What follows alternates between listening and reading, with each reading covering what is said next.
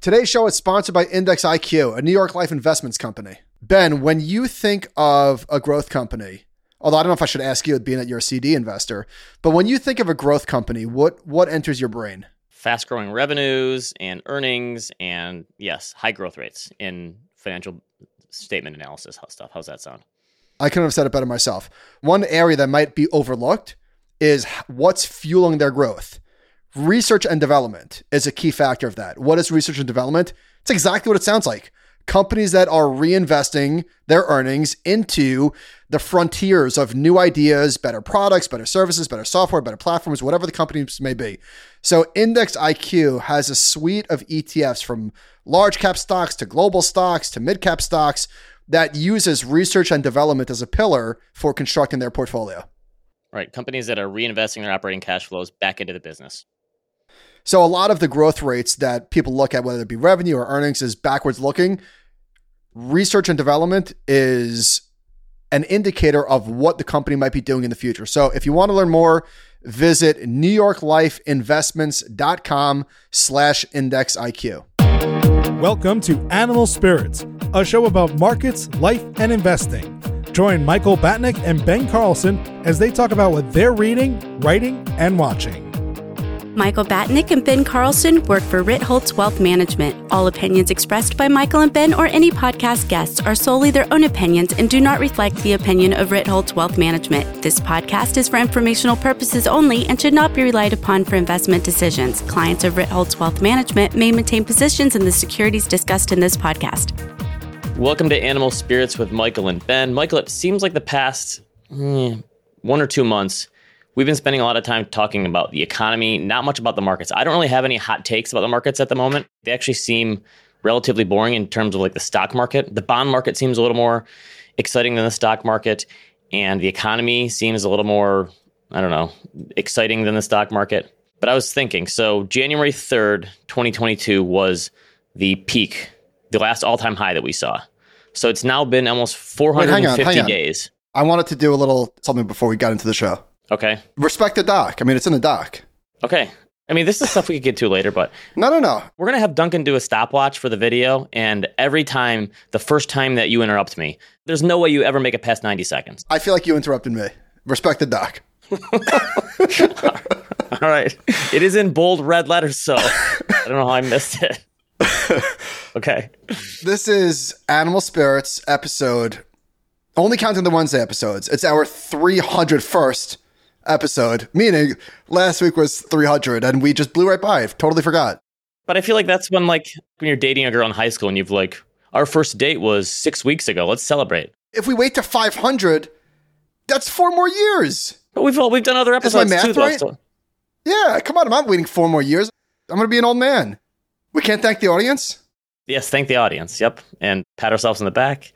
I feel like we just did this, though, where we said, it's a special episode because this is... Sorry, I want to thank the audience. We're approaching 20 million downloads, and there's people that have been with us since day one. Incredible. Yes. I do like it when we get an email from someone saying, I listened since the very first episode. That's great. Now, new listeners are no less special, although maybe a little, but we just wanted to thank the audience for staying with us. Listen, as somebody who consumes a lot of podcasts, there's a lot of choice, and I appreciate that people spend their Wednesday mornings with us. So even though Ben doesn't want to say thank you, I do. I also want to say... I thought you were trying to just do it not to brag and pat yourself on the back. No, I wanted to thank the audience. Come on, man. And I also, for those of you who are watching this on YouTube, wanted to tease what we've got. We've got a very special Saturday episode that I'm quite excited for. For those of you who are only listening, I'm wearing a t-shirt, Callahan Auto Parts. Maybe you've heard of them, and that's all we're going to say. I'll give one more tease. We've been talking about this person's Twitter account for a while on the show, using their stats, and we got them on the... Yeah, so before I was interrupted, I'm used to it. So it's been 450 days since the S&P hit a new all-time high, first trading day of last year. And because the markets are up a little and we're off the lows, it feels we're kind of in no man's land between, yes, we're technically still in a drawdown and a bear market. So I wanted to see, well, how long... I've done something similar like this before, but I wanted to see where do we stand in history. So I went back to 1950, all of the bear markets. So there's been 10 before this one. How long peak to trough, top to bottom, but then how long peak to new all-time high? How many days does it take from the time that you hit the all-time high, then you go down and come back up? You go to the valley, run all the way back up. So like 07 to 13, for example. Yeah, so it's longer than you think. So the average number of days it's like almost 1,200 days.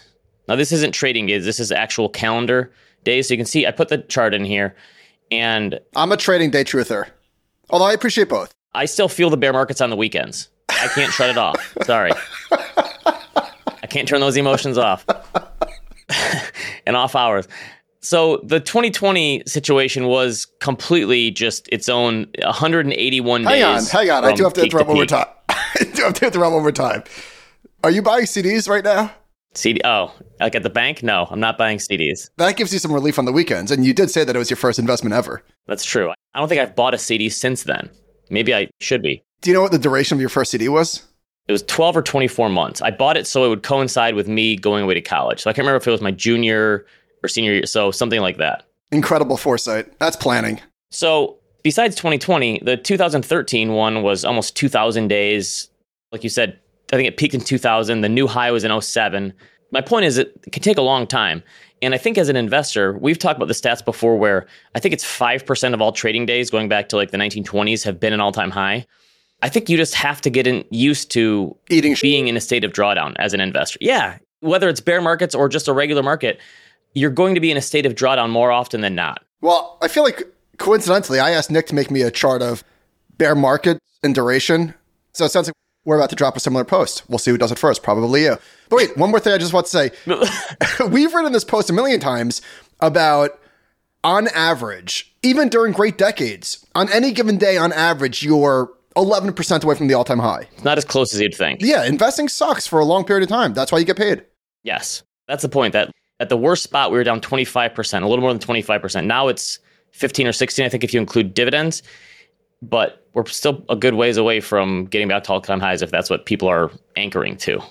I was doing this morning, and I did it kind of by hand through Excel. I've got all these spreadsheets that I use, and I calculated this. Took me, 20 minutes. But I thought, if I had an AI assistant in my ear, I'd say, Scarlett Johansson, please do this for me. That's my AI use case. Well, what were you doing? Maybe AI could already do it for you. What were you asking? What were you trying to do? Oh, this thing? Yeah, just the number of days between the one high to the next. I kind of just did it, eyeballing it through my spreadsheet. I thought, hey, AI could do this. I wonder if you could ask ChatGPT, give me all of the bull market all-time highs. Probably not, because there's a lot of rules in there. It might be close. So last week, the Fed raised rates. They're getting crushed by a lot of people. On the one hand, I think it's only 25 basis points. In the grand scheme of things, it probably doesn't mean all that much. They've already raised so much. Is 25 extra basis points really going to mean that much? On the other hand... Exactly. Are they going to look really, really dumb, though?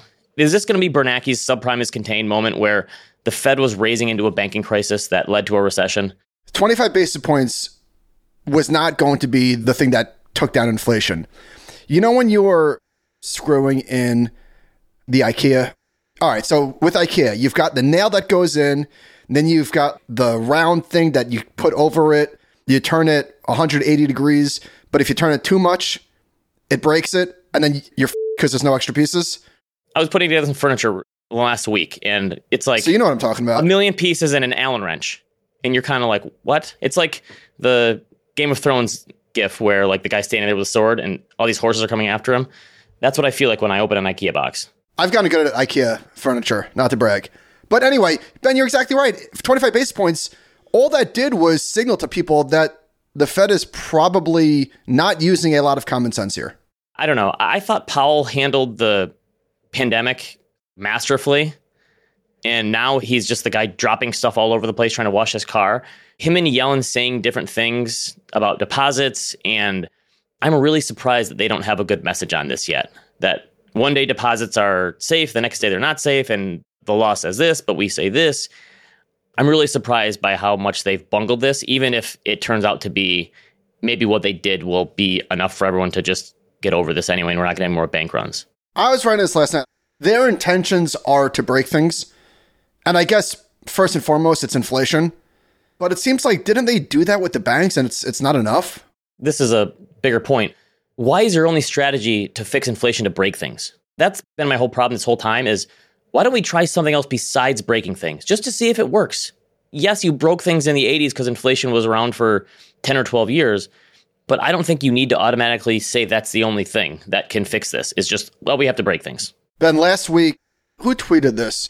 One big takeaway is that a banking crisis is easier to fix than inflation.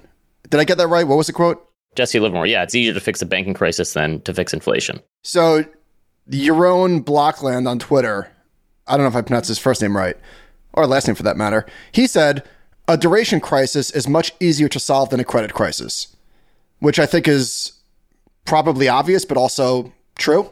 Yeah, that's a little more in the weeds than most people are used to, but yes. The Fed could just say, hey, you know what? Like if the banking thing gets out of hand, and I'm not suggesting that it's going to, but they could just say, okay, we're going to take yields from 475 down to 275. Boom, problem fixed. Bonds are whole. Yes. Banks are softened. Right. It is true. And it's kind of happened a little bit with rates falling. I kind of feel like the banking crisis is over. I sure hope so. There still are going to be ramifications from this, like tighter lending standards potentially. Correct. And that sort of stuff and consolidation. But I think the crisis part of it, I think that's over. So there's been a lot of talk about the credit tightening and loan slowing and what that's going to do to the economy. And hard to think that doesn't happen. But Mark Dow made a very good point. He said, everyone's sure this recent banking turbulence is going to cause a significant contraction in credit. It's likely to cause a contraction and credit, but there's no way we know how much. I'm guessing people are more likely to overestimate it than underestimate it. Don't we overestimate everything, though? Yes. Isn't that just the way that I was thinking about this as I've been diving more into the AI stuff. Actually, that's not always true. I feel like myself included, and probably most people except for Ben Hunt and a few others, underestimated the severity of the pandemic early on. Okay, that's fair. But in financial markets, point taken, we mostly over-extrapolate. I've also been thinking about this in terms of AI, and it does seem like... We're going to get there. Oh, by the way, we have a whole new topic. I did it. I don't know if you saw, I did it. I put AI as its own category in the doc. Okay, I'll save it for then. Do you take umbrage? No. I'm just saying, I think as a species, we prefer to look forward to what can be rather than what is. We would rather think about the future and what is going to happen in the future than like what is happening right now. We've been doing that for years with technology, and I think it's just more fun that way to think like, what if this happens, and what if this, and everyone's going to have this, and everyone's going to have this, as opposed to like dealing with the problems that we have in the present. This thing is going to solve all these problems without giving how things are going to work now. I just think that that's just how we think as a species, and that's why we get bubbles from technology, because we all think that way of like, oh, what if this happens, and what if that happens, and then we let our minds race. Yes, you're definitely right on that. Getting back to the credit thing, there's a chart from Bank of America showing the percent of banks reporting tighter standards for CNL loans. And I'm not embarrassed to say, I don't know what that means. What is CNL? Is that commercial and lending? Is that camels and llamas? I have no idea what CNL stands for. I thought it was CNI, like in construction and industrial. Josh wrote a post on this. Okay. So he's saying that it's a multi-trillion-dollar business, and if these are tightening, I wonder how they actually gauge this. I'm sure it's a survey. This is a pretty compelling chart because every time lending standards tighten, it's around a recession. Doesn't it seem like consumers would tighten their own lending right now too, just because of how high rates are? We're going to get both sides. Maybe the banks tighten their credit standards. Their own lending? Do you mean consumers slow down their borrowing? Their own borrowing. Yeah, that's what I mean. Consumers are going to tighten them lending themselves by not borrowing as much because rates are so much higher. I can't imagine going to a car dealership right now and borrowing at 8 or 9%. I've got a story for you. We're going to save that for Saturday. I'm going to be fully transparent. No spoilers. All right.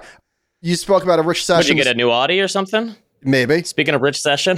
The phrase that you stole from the Wall Street Journal. Great minds think alike. The Wall Street Journal had a post, welcome to the super prime banking crisis. I don't know if this is the lead, but I grabbed this from the post. Yeah, I think it's the lead. Banking's last crisis featured some prime borrowers, specifically people with troubled credit who were given mortgages by bankers who ignored the risk that the borrowers wouldn't realistically be able to afford them. Banks that got into trouble were ones that churned out such loans or gorged on them in securitized form.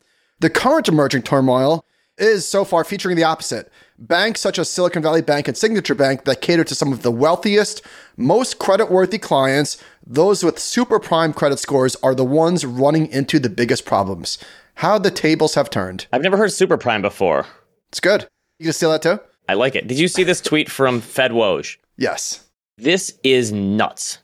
They were doing kind of a post-mortem. Someone did a FDIC chair, explained like everything that happened in a speech, and then they had his speech laid out. And he said the 10 largest deposit accounts at SVB held $13.3 billion in aggregate.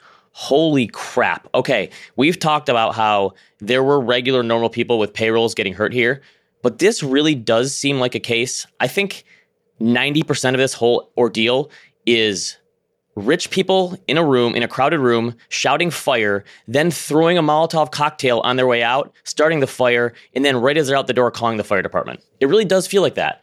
To make that, put some more meat on that, this guy, Krishna Mamani, quote tweeted that tweet from Woj and said, with Circle at 3.3 billion and Roku at 0.5 billion, that leaves a lot of unaccounted for large deposits. A public company would have to disclose it, so it has to be private companies, but more likely the VCs themselves and personal accounts. Who has that much money? Like the rich guys. Why would they have that much money in a checking account? How dumb are these people? I'm guessing because they were given special, extra special treatment by SVB from leaving so much money there. Billions of dollars. I can't. Why aren't those in CDs? Those should be in CDs. Am I right? Because it can't be venture funds because they call capital and then they deploy. They don't sit on a bunch of cash and wait. So it has to be businesses or individuals. If these people are super prime, what is the creditworthiness of the Fed? Ultra prime? Because guess what? What if the Fed has to bail themselves out? I mean, not what if. They're going to cut. They're going to have to bail themselves out. Look at their latest projections. And at this point, I feel like you can wad these up and throw them in the trash because they're predicting the unemployment rate at 4.5% in 2023, 4.6% in 2024, and 4.6% in 2025. Their inflation numbers are 3. I feel like they don't even believe these numbers themselves. Why are they even doing this? I feel like Powell should just plead the fifth from now on at all his press conferences because I think they're probably doing more harm than good when they talk now. I think they should just shut up and let things happen. Yeah, that'll happen. I don't think that they're helping anything by I know, but I don't think their communications are helping anything. I think they're hurting things. Every time Powell talks after the press conference, stocks rally into the headline, and then when he gets on stage, they puke into the close. It's happened because he's trying to thread the needle by saying just enough, but not too much, but then worrying about what this word means and that word, and I feel like it's doing more harm than good at this point. All right, getting back to the market, which you're right, the market has been kind of boring lately. Resilient, I think, but boring. Apple and Microsoft, this is from Carl Quintanilla, currently account for 13.3% of the S&P 500, the most on record. Not since AT&T and IBM in the late 70s have two stocks been so dominant. Kind of crazy. I mean, and they're a big reason why, actually all the big tech is the reason why the S&P is holding up so well. So Microsoft, Google, Amazon, Apple, and Facebook are up 19% year to date. The remaining 495 companies without them are flat. The S&P 500 is up 3%. So the entirety of the rally this year, I don't think you call it a rally. The entirety of the 3% gain is attributed to those 5 stocks, which just is. So we had a 1-year bear market in FANG stocks, and now it's over? It was pretty bad. I don't know if it's over. I mean, a lot of these stocks are still in super, super deep drawdowns. You still holding on to Facebook? I bought and sold Google. I did the Homer Simpson in and out because I just feel like even though the ChatGPT stuff perhaps is overblown, that headwind of how far behind they are is probably not going away. And guess what? It's not exactly like advertising is the place to be right now either. And I'm already in Facebook. So I bought Google. I sold Google. I'm out. No harm, no foul. Nice trade. I want to talk about the worst chart in all of finance. This is a dollar's worth purchasing power of the US dollar. Now, I'm not trying to hate on the company that made this. This chart is factually accurate. It just shows how inflation has eaten into the value of a dollar over time. But I feel like there's 2 ways to look at this kind of chart. The one way is to say that inflation does eat away at your purchasing power over time, and you need to be able to invest and take some risk to beat inflation over time. If you bury your money in the backyard, guess what? In 30 years, it's not going to be worth as much. That's the way the world works. Can I just add to that? That's what makes this country so beautiful, is the dynamism of capitalism. You should be penalized for holding cash forever. Invest it. Contribute to society, and there are marvelous gains to be had. I didn't realize you were a penalized guy instead of penalized. I think I'm penalized. Yeah, I am. It actually sounds smarter than penalized. It sounds like it's something a British person would say. I feel like penalized is the British way of saying it. So put a top hat on you. I don't even know that I've ever heard anyone say penalized, but maybe penalized. It's a Midwest thing. Go on the penalty box. By the way, speaking of Midwest, there was not heated debate after the show, but you don't even know, because we got a few emailers talking to us about Drake's, which makes my favorite things yodels. And I was very confused. I was like, Wait, ding dongs or ring dings or what is it? I guess I should take the L. Drakes are probably the knockoff to Hostess, no? Because a bunch of people send me that. I've literally never seen Drake. Is it an East Coast thing? We don't have those here. So Drake's makes yodels and Hostess makes ho-hos. And I have to say, ho-hos are pretty damn good. I think like the cream is a little bit, has more sugar, which I like.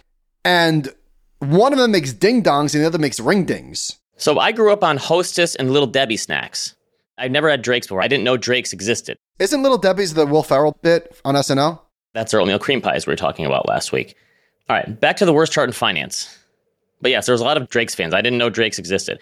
The second kind of person looks at this chart and says, hyperinflation, end of fiat system, we need to go back on gold or Bitcoin is going to save us. That is just the wrong way of thinking about this because I looked at this. $100 in 3-month T-bills going back to 1928 grew to more than $2,200 by 2022. Even if you adjust inflation, $100 would be $117 in 3-month T-bills, which are effectively a savings account, the least amount of risk you can take, and it's backed by the government. So to your point about dynamism and being penalized, if everyone was just paid money on their dollar bills that they held, you wouldn't have to take as much risk, or there wouldn't be as much risk taking. If the government paid you money for holding a dollar bill, why would they do that? That doesn't make any sense. I think this is one of the worst charts in finance, based on the way people take it. Pretty awful. All right, we had another good retirement profile in the Wall Street Journal. I think a couple months ago they did people who retire on $1 million. Here's what retirement with less than $1 million looks like. And I read this piece and I cringed for one of these couples. It's an older couple. They live in Maine. Annual spending is $50,000 a year. And it says, Mr. Jones's retirement account took a hit in 2008 and never recovered. Spooked by the S&P 38% decline in 2008, he sold his stocks and invested in a stable value fund that earned about 1% a year, said the couple's son-in-law, a doctor who has managed the portfolio since 2018. The son-in-law moved 35% of the balance into a low-cost index fund and the rest into treasury fund. So they basically sold out at the bottom after 2008 and never got back in and put in a stable value fund. It pains me when something like that happens because that happened to way more than one person. We've heard multiple stories of that, people who for 10 years oh my God, could not get back in. And I just can't imagine scrapping and saving your whole life and then making one decision like that and selling out after you've lost 50% of your money and never making it back. We were hearing from people, I think probably through 2013, 2014, that were still sitting in cash from 08, 09. And yeah, at that point in time, we were making new highs. The GFC wasn't that far in the rearview mirror. It's not like the economy was like on fire, but the stock market was. Awful. Really, really lousy situation. So they talked about these people and they said they spend $50,000 a year. They get $2,500 a month from Social Security. So that's $30,000 a year for the couple. So that's 60% of their spending coming from Social Security. I've heard some politicians say we should cut Social Security.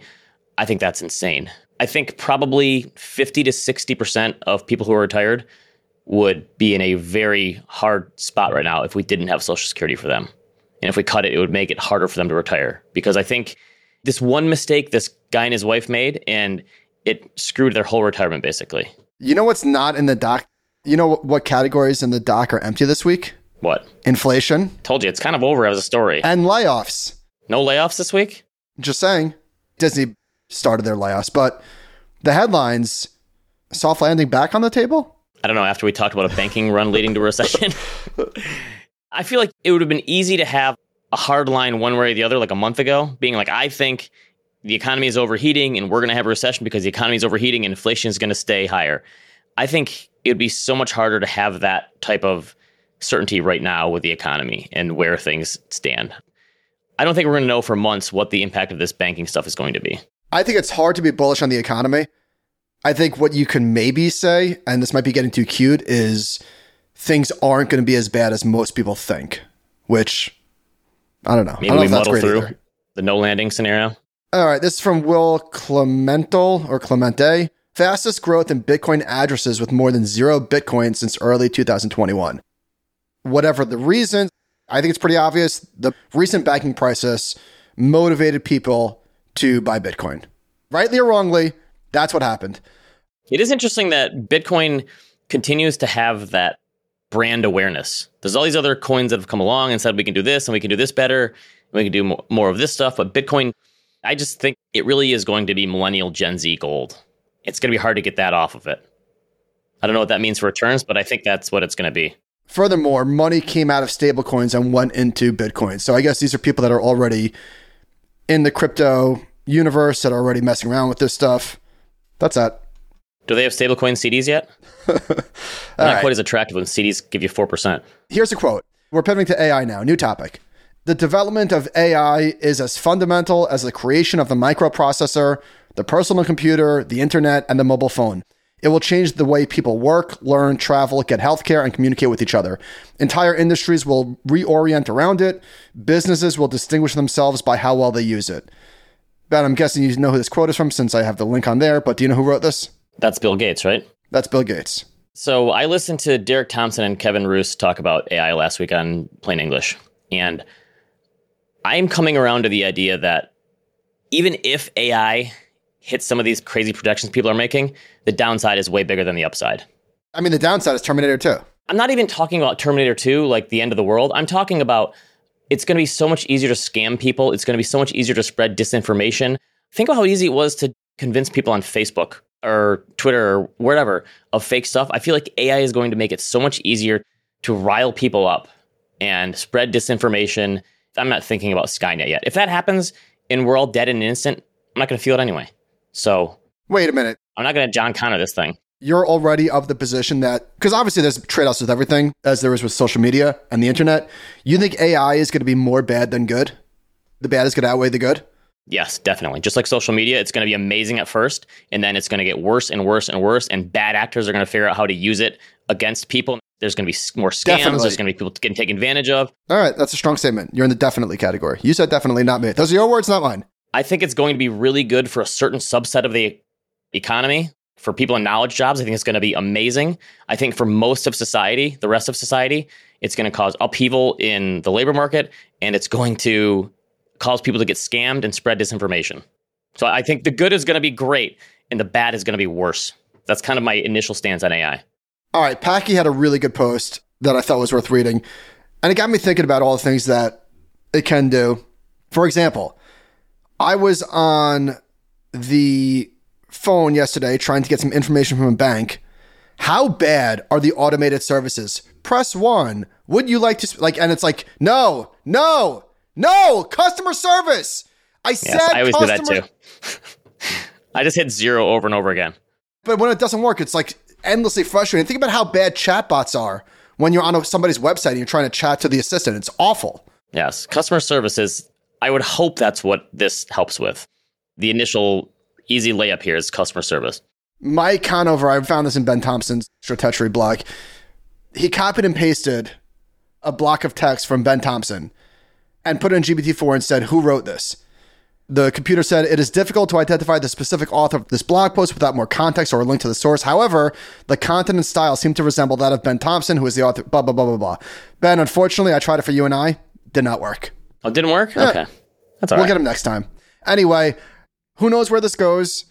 Like everything else, there will be incredible leaps forward, and there'll be a lot of shrapnel that gets deflected off to people. This is the fun part of the cycle, though. This is the fun part of the cycle. True. When people say... It's like social in 2010. Yes, in 10 years, everyone's going to have this AI bot and this AI, and AI is going to do this for you, and people are just throwing stuff out, and some of it's going to stick, and some of it, I'm sure there's going to be some stuff that happens that people aren't even thinking about right now. When the internet started, we didn't know that social media was going to be like the big change that impacted everyone, and here we are. How about this? I saw somebody write, let's say that you want tostados for dinner, and you want to make it for you. And you say, make me the ingredients for this, and it just picks it up from Stop and Shop or wherever, and just brings it to you.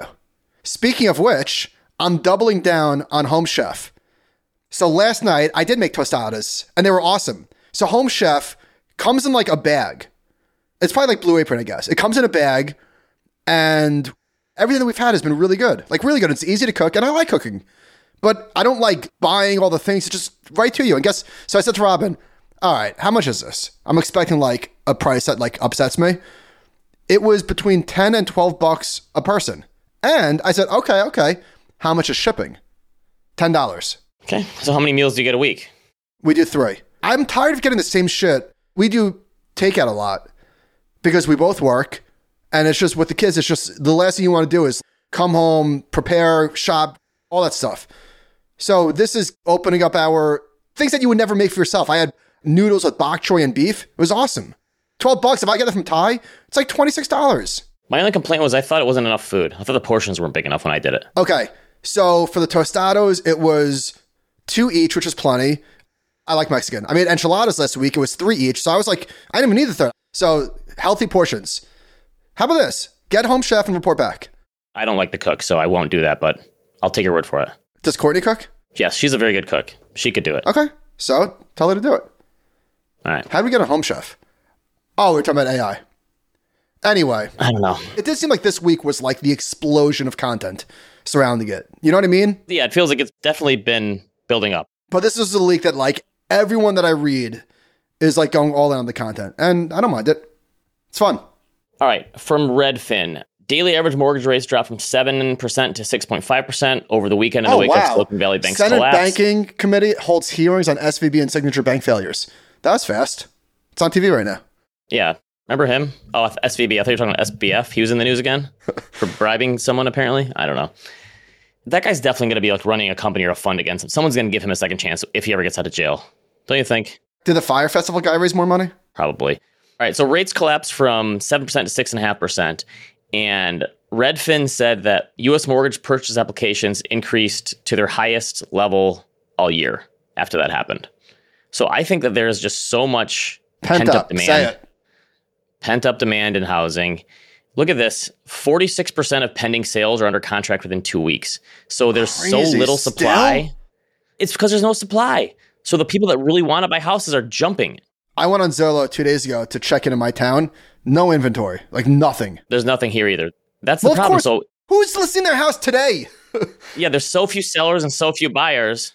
You're only listing your house if you have to move. And you're only buying if you have to move or you don't have a house, yeah. What if it's a contrarian play to list your house now? It's probably going to sell quick if you're in the right spot. There's so few buyers and sellers, they're going to jump on it. Pretty wild. What's this two housing markets thing? So the Wall Street Journal had, I feel like we talk about like the housing market as if it's one thing. There's no index fund of housing markets. Your housing market is, you basically own like a microcap stock, maybe even like a pink sheet. That's the housing market to the majority of people. So they said it's a tale of two housing markets. In all of the 12 major markets west of Texas, plus Austin, home prices fell in January on an annual basis. In the 37 biggest metro areas east of Colorado, except Austin, home prices rose year over year. So they're saying, look at this chart.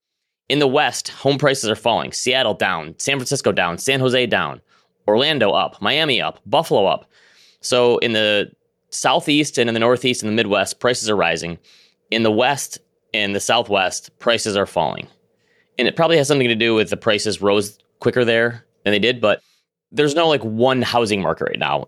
If there's a bear market in housing, it's going to be in like specific locations, Austin and San Francisco and San Jose and Seattle, as opposed to the whole country. The new data came out today from Case Shiller, and housing prices are now down 3% from the highs. Overall, total. Take some time for this data to catch up. This tweet from Mike Zaccardi is showing the 30-year fixed-rate mortgage is 320 basis points above the 10-year. The historical spread is 195. I think that a lot of that has to do with demand for mortgages. But shouldn't demand for mortgages bring the rates down? Right. But there's probably, remember we talked about the low demand for mortgage bonds too, if no one's paying them back. I would imagine that spread, if mortgage rates fell to 5%, that spread would fall because you'd see more refinancing and more activity. That spread would probably collapse too. That's interesting. You're right. There's going to be a ton of people refinancing at 5%. Yeah. Okay. So this is from Ryan Lundquist. He looked at just in the West Coast, the percentage of multiple offers over the past 2 weeks. Sacramento, 60%, 67%, all these other places in California, saying that's almost 60% higher than normal for the time of year, but not 2021, or was 75% higher. Just the fact that there's still multiple offers on these because the supply is so low. It's crazy. This one, let's see, where was this from? The author sent it to me. Oh, from The Long Run. It's a newsletter. The rise in all cash offers from the last year, coupled with the 40-year low in first-time home buyers. Only 26% of homes purchased in 2022 were by first-time home buyers, down from 34% in 2021. More homes were purchased with all cash than first-time home buyers last year. So this is the pent-up demand. Wait, say that one more time? More people bought a house last year using all cash than were a first-time home buyer. That's pretty nuts. What does that mean? What does that signal? I think it signals that rising mortgage rates meant people with money could still buy because if they have all cash, they don't need to worry about rates. And the people who need lower rates are people who are buying their first houses and they were on the sidelines. That's the pent-up demand. We had a crash last year in first-time home buyers. Young people lose again. That's always the case. Unfortunately, yes. It seems like this. All right. Survey of the week from the Wall Street Journal. An overwhelming share of Americans aren't confident their children's lives will be better than their own, according to Wall Street Journal poll. Shows a growing skepticism of the value of a college degree and record low levels of overall happiness. So they asked people, which best describes your financial situation? Better than expected, worse than expected, about where I expected. 44% say worse than expected. I would assume it's almost always like that. How many people expect their finances to be crappy someday? Doesn't everyone kind of assume, like, I'm going to be rich, I'm going to be fine? Maybe some people have grounded expectations. Most people probably are unhappy with where their finances are based on compared to expectations. This is the crazy one to me, though. So do you feel confident that your children's generation will be better off than your own? Almost 80% do not feel confident, and about 20% do feel confident. It used to be, in 2000, it was basically 50-50. Now it's 80-20. This chart is weird. Why was there a spike in 2017 for feeling confident? I wonder if a lot of this is politically driven. But I think it's just easier to be pessimistic these days. There's too much noise. People have access to too much. Yeah, the smartest people in the world can pay attention to every bad news story there is today. Whatever, 50 years ago, you couldn't. You couldn't possibly know all the bad things that were happening. I think people just know too much. I agree. Yeah, there's a lot of scary shit out there. People have too much access to it. This was interesting on the personal finance front. So this is from the New York Times.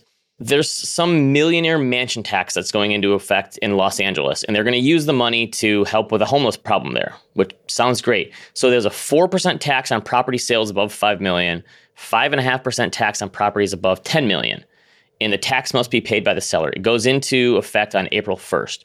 And I guess what they're saying is people are trying to sell really quick before this happens. And they were interviewing a realtor. Did I say it right this time? Realtor. Okay.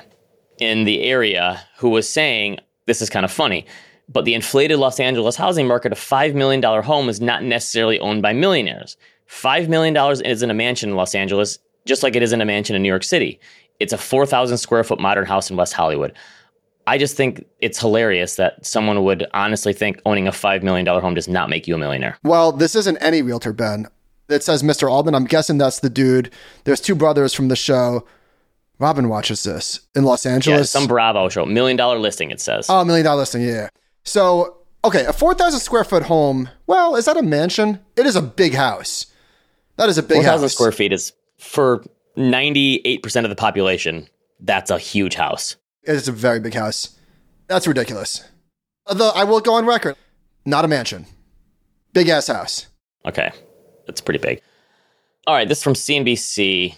More millennials are turning 40 and they're changing travel as we know it. You're counting down the days here, right? Nope, just turned 38. A couple more birthdays. I feel old and young.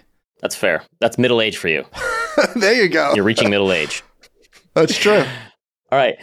When it comes to nearly all travel behaviors, millennials are the generation most likely to engage, and they often do so. 18% of millennials have taken 3 or more domestic flights in the past year, compared to 10% of Gen Xers and 6% of baby boomers.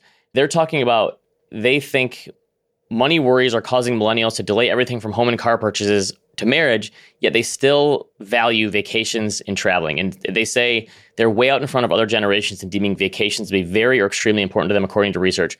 Can I say something to that? In my town, everyone goes on vacation. Every vacation. I'm just kind of not trying to count anybody's money, but wow. Yes, you hear this. I hear at the school stuff, I hear like, hey, we were in Jackson Hole last week. We were skiing here. It's like, those are expensive trips. I think it must be credit card points is the only way that this is possible, even remotely possible. I was talking to my brother about this. I think that I'm overgeneralizing here, but the difference between baby boomers and millennials is I think millennials are going to spend most of their money. Boomers kind of have hoarded more of their money and have the old school mentality and maybe have a harder time spending it. And I'm going to leave for inheritance for my kids, where I think millennials are going to spend all of their money. I don't think millennials care. I don't hard disagree with you. I think right now that statement makes sense, but I do think that we all turn into our parents eventually. Probably. I think I have told this. I'm eating cottage cheese with fruit in it. What does that mean? You're saving money that way? No, my dad. Oh, because your dad does that. Yeah. I always used to think it was the grossest thing ever. He would like go to the diner and get cantaloupe filled with cottage cheese, which is kind of weird. But I'm not quite doing that. I'm not going to get cottage cheese at a diner. I will never do that. If I ever do that, just shoot. It's over for me.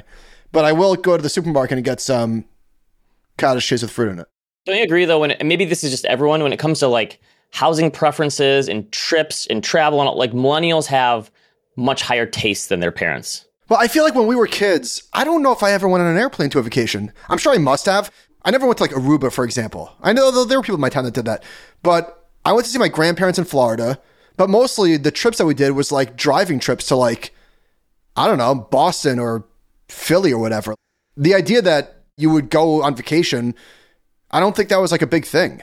With us having multiple kids, it's expensive. To fly multiple people on a plane, 4 or 5 people on a plane is so expensive, especially now, right? Yeah, it's ludicrous. Look at this photo. So I know listeners can't see this, but if you want to go to the blog post and... check us out on So this YouTube. guy, Andrew McCarthy, look at this, Ben. Friday, I captured around 200,000 images of our sun. Take a look at this close crop. Okay, so it's a picture of the sun, which I've never seen the sun before. Have you? Look at that like thing that's coming out of it. 100,000 miles high that thing is, to give you an idea of the size of the sun. It looks like a little dot. How crazy is that? I don't mean to get all like dorm room philosophy on you, but thinking about the galaxy and how big it is and all the stuff that's out there makes your head hurt. It really does. Yeah, I was like, wait, how is that 100,000 miles high? Looks like it's the size of like a water tower or something. Ben, you told me that you had your Karen moment, and I told you to save it for the show. What happened? We're getting a TV hung. I paid for someone to hang a new TV, and it's this like third-party vendor. So they schedule a time for you, and you pick a time, and they say, okay, we'll be there. And then like an hour beforehand, they say, due to last-minute scheduling snafu, we can't make it. Here's your new time. So like 2 days later, I'm like, all right, fine. 2 days later, the same exact thing happens. So I'm like, what's going on here? So I call this place, this like handy place, and I say, explain to me how your business works, because you keep canceling me at the last minute, and I'm waiting here. I'm coming home from work. And they're like, well, it works like Uber, where we put it out there, and a third party has to accept the thing, and no one's accepting it in your area. And I'm like, well, how do I plan on this not happening in the future? And like, you can't. And I said, well, explain your business to me. They're like, well, so I'm like, what if we move it to the next Tuesday and this happens again? They're like, yeah, that could happen. I would rather have someone cemented in there and make sure that they're going to come. And they're like, we can't do that. And I said, all right, I'm canceling. I'm using someone else then. And then the guy was giving me the runner. And I said, can I talk to your manager, please? There you go. I'd like to talk. You're not helping me. And he said, our managers are only here on Mondays. They'll call you on Monday. And of course they didn't. And I said, all right, just give me a refund. So what did you do? But is there going to be an AI manager in the future I have to talk to? Well, you had to speak to the manager. I got a new service. That's crazy talk. Yeah, I was like, wait, what? So I want to give one more plug, and then I want to give an unplug. I want to plug, have you ever used Rocket Money? No, I don't know what that is. So Rocket Money is, I guess it's like spending budgeting mint-ish. I don't pay for it, so I use the free version.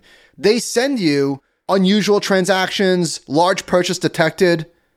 Big fan. I might upgrade. And I don't really use any sites like that, but I'm a big fan. I still do it all in Excel. All my budgeting software is through Excel. Seriously? If Excel ever goes down, I'm screwed. I've had a system for like 12 years. It's not broke. Why change it if it works? I want to unplug or deplug StubHub. What a trash service that is. Are there any good ticket services? No. They're all horrible, aren't they? It's Ticketmaster and StubHub. So when you list your tickets, they put like a 20% tax on. So if you sell your tickets for $200, the buyer will pay $250, something like that. They're screwing the customers on both sides. As the seller, I don't get $200, I get $160. So they're marking up both sides, and not just like 3%. So it's a huge bid-ask spread. Huge! It's so egregious, but can't do anything. It is surprising that there's like no new players that they've allowed to come into that space.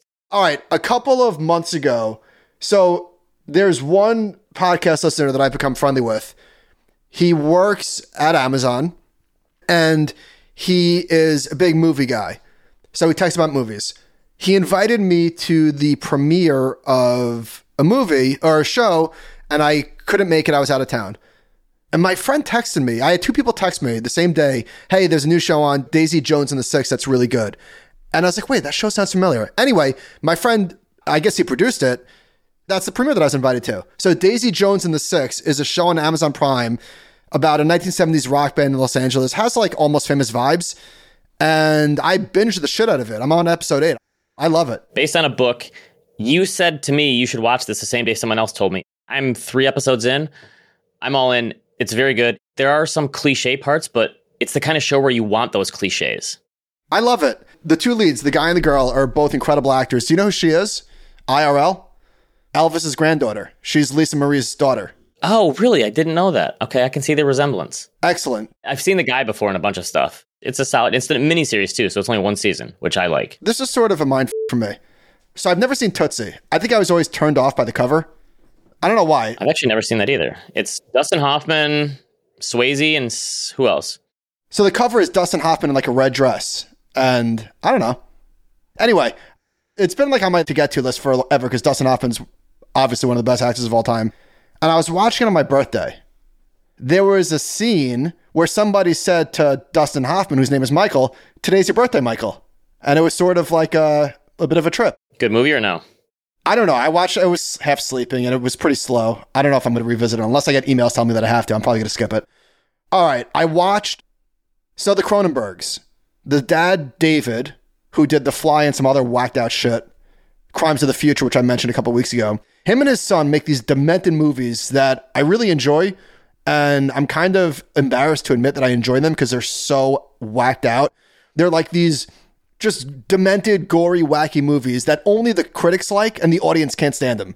So Infinity Pool, his son's newest one, 88% from the critics, 51% from the audience. Crimes of the Future, same thing, 80% from the critics, 50% from the audience. The audience can hang. Guess what? I can hang. So you're a horror movie critic. I can hang with these movies. You kind of are at this point. These movies, I can't. Oh, you the can't ones that are watch this. so over the top. You can't watch this. This is not for you.